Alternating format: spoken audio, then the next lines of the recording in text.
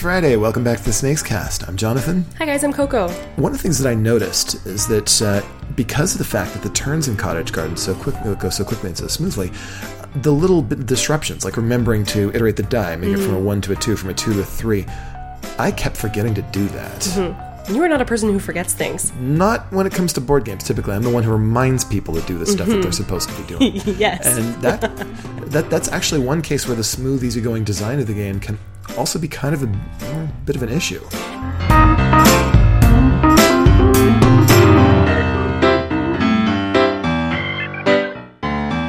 Yeah, because the things sort of roll so smoothly, and you just, I've selected my little flower pot and placed it in my thing, and now I'm going to move the dice, and you forget to, because the dice is not a randomizer, it's a counter, and you forget to switch that counter. That's how, I think that's the thing that has happened most frequently to me when I play the game. And there are different rules for when you have 3 players versus 2 players versus 4 players there as well, in terms of how that works.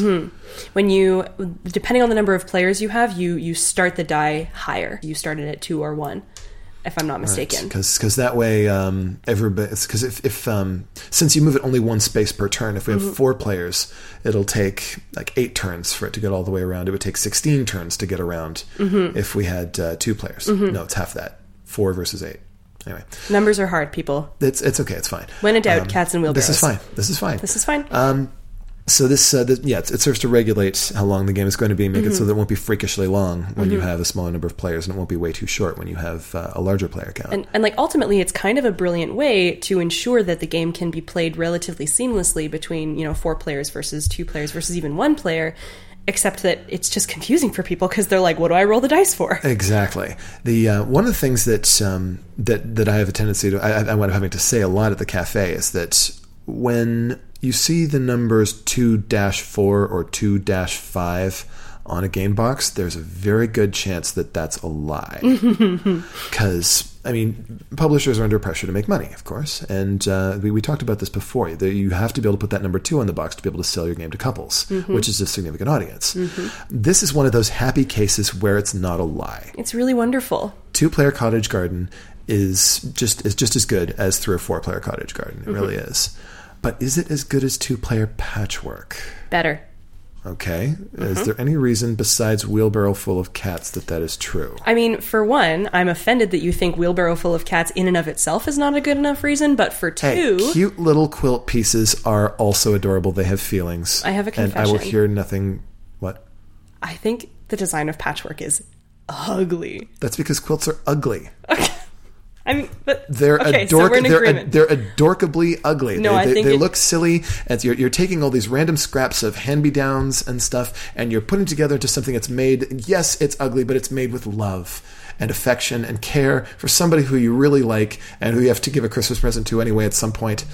And you put so much time and effort into it. I think you're missing quilt.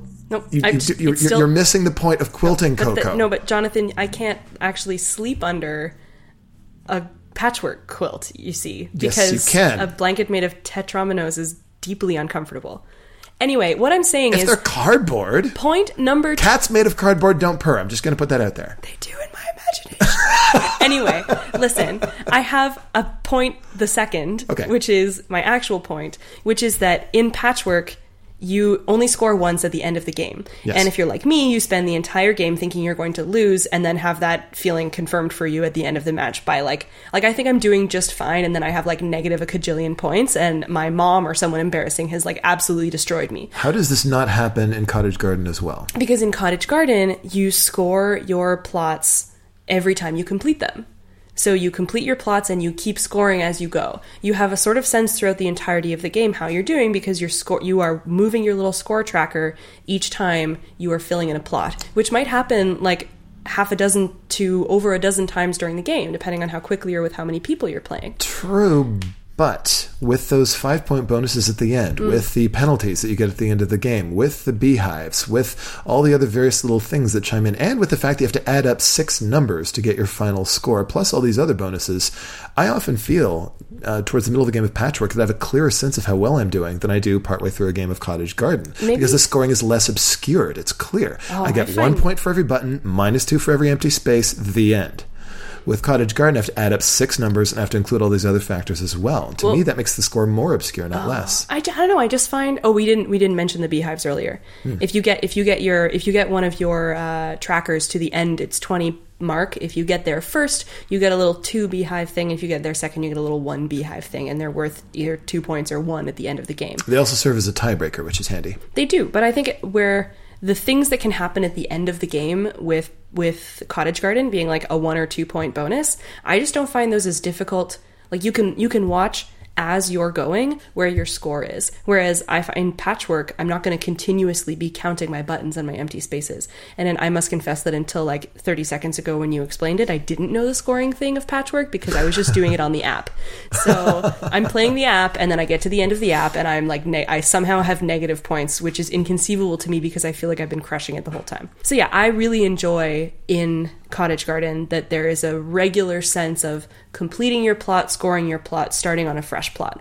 Whereas in Patchwork, I just feel like it's this ticking time bomb to the end where I inevitably have like a weird 3 square empty space in the middle that I just can't fill. Having those weird little empty spaces isn't such a bad thing as long as they're empty. It's the big spaces that kill you in Patchwork. What it ultimately comes down to is how much did I fill in? When I'm explaining the rules to that one, it's like, okay, your score is how many buttons do you have? -2 for every empty space, and it's that second part that's going to get you. Yeah. So your top priority is to fill in as much of your quilt as you can. Your second priority is to get lots of buttons. Cottage Garden, well, let's see. You want to get cloches. You want to get kittens. You want to get flower pots. You can't say second priority. You want to finish just before the end of round 5, so you can have only 1 or 2 flower beds in each of your plots before we start the pivotal 6th round where people start losing points that they've earned previously. And you also want to get one to the 20, but you also want to get to cross over the red line. I think the issue here is that Patchwork is just as complex as Cottage Garden, except that you have to pay more attention to that stuff up front in Cottage Garden, whereas you don't in Patchwork. Because like in Patchwork, you can say that getting buttons is second priority, except that it's not, because if you don't get buttons off the top, then you have low income for the rest of the game, and it's hard to acquire the good pieces that you need to fill in. So then like you have to... The turn order works differently in Patchwork. You have to like walk around that weird spiral death thing. I don't know. And then like if you want to earn that bonus single square, then you have to get to the certain point before your opponent does, and like the passing and the points. I find the upfront complexity of Cottage Garden easier for me to navigate, and it makes it a more enjoyable game because I'm willing to spend the effort upfront for the sort of smoothness and clarity moving forward. Whereas Patchwork lets you not know for sure what you're up to until the end, and then you're probably going to be okay. It's possible that this difference in perspective arises in part from where we come at these games from. Because most of the time when I'm dealing with them, it's because I'm teaching them. Right. My impression, I'm not sure if this is correct or not, is that in your case, mostly it's because you're playing them. If I'm teaching them, I'm teaching them to a group of friends or family. And you're just about to play it with them. Exactly. I'm about to play it with them so I can, clear up any cat wheelbarrow related incidents as necessary, From my point of view, I need to be able to fire and forget. I need to be able to teach the game to a group and then go away and have them be able to manage entirely on their own from then on. Yeah. Without having to ask questions of their server, whoever else is there, who may or may not be able to take care of those. And I might or might not be in the middle of another teach while I'm doing this. Right. So my guess is that for most of our listeners, they're more likely to be in your position than in mine. That's fair. So Cottage Garden may actually be the better 2-player game in that case, even though... For me, I'm much more likely to bring out Patchwork to teach a group of people who are new to modern games than I am to bring out Cottage Garden. I do, though, think that you can sort of scaffold one or the other. Someone who knows Patchwork will have an easier time, I think, with the stuff around Cottage Garden. Will they, though? Because they have to unlearn a few things as well. This is why I find that, for example, Seven Wonders is really difficult to teach to a group of Settlers of Catan players. Right. Because the resources don't work the way that they expect them to. Not only do they have to learn a new game, they have to unlearn an old game because they expect things to be a certain way. Right. Although there are certain transferable skills, like being able to fill in those shapes and figuring out how to... how to maximize your points. Right. It's a different set of rules, and it might actually be just as difficult, if not more difficult, for someone who's used to Patchwork or Cottage Garden to learn to play the other. Right. So on the surface, they're quite similar. You're taking a Tetris-y type thing and putting it in the spot. Odds are good they'll appeal to the same kinds of players too. Certainly. If you like one, there's a very good chance you'll like the other. But the sort of the deeper scoring intricacies for sure are complicated because you do have to unlearn those. That's right. Yeah, it won't necessarily make it easier for you to learn how to play. For me, though, I just think there there is room for both on my shelf. Oh yeah, I have absolutely, and even with 2 players, like I love playing Patchwork, the app, on my iPad, or my partner's iPad, let's be real. And my sister and my mom have an ongoing Patchwork tournament that they play remotely. But my mom and dad regularly play Cottage Garden on the table at home. It's hard to talk about, or for me, it's really easy to talk about Patchwork and Cottage Garden both being made by the same designer, because people really clock really quickly that they're so similar, at least in outward appearance. But Uwe Rosenburg is a prolific and storied designer, right? He really is. And he tends to get into... he gets obsessed with a certain idea and just does it over and over again, refining it and just trying to polish it to the purest nugget that he can get. That doesn't sound like anyone I know. So it's obviously Agricola is still probably his most famous design, right? And worker placement games. What happened one day is that he was designing stuff like Bonanza, the games with a lot of interaction between players, a lot of negotiation, and then he played Caelus. And the clouds opened up and choirs of angels sang, and he saw his true purpose in life: worker placement games. So along comes Agricola, along comes Le Havre, along comes Oret Labora, along comes one after another, after another, after another. And I guess people started saying, Uwe, could you please design a different game?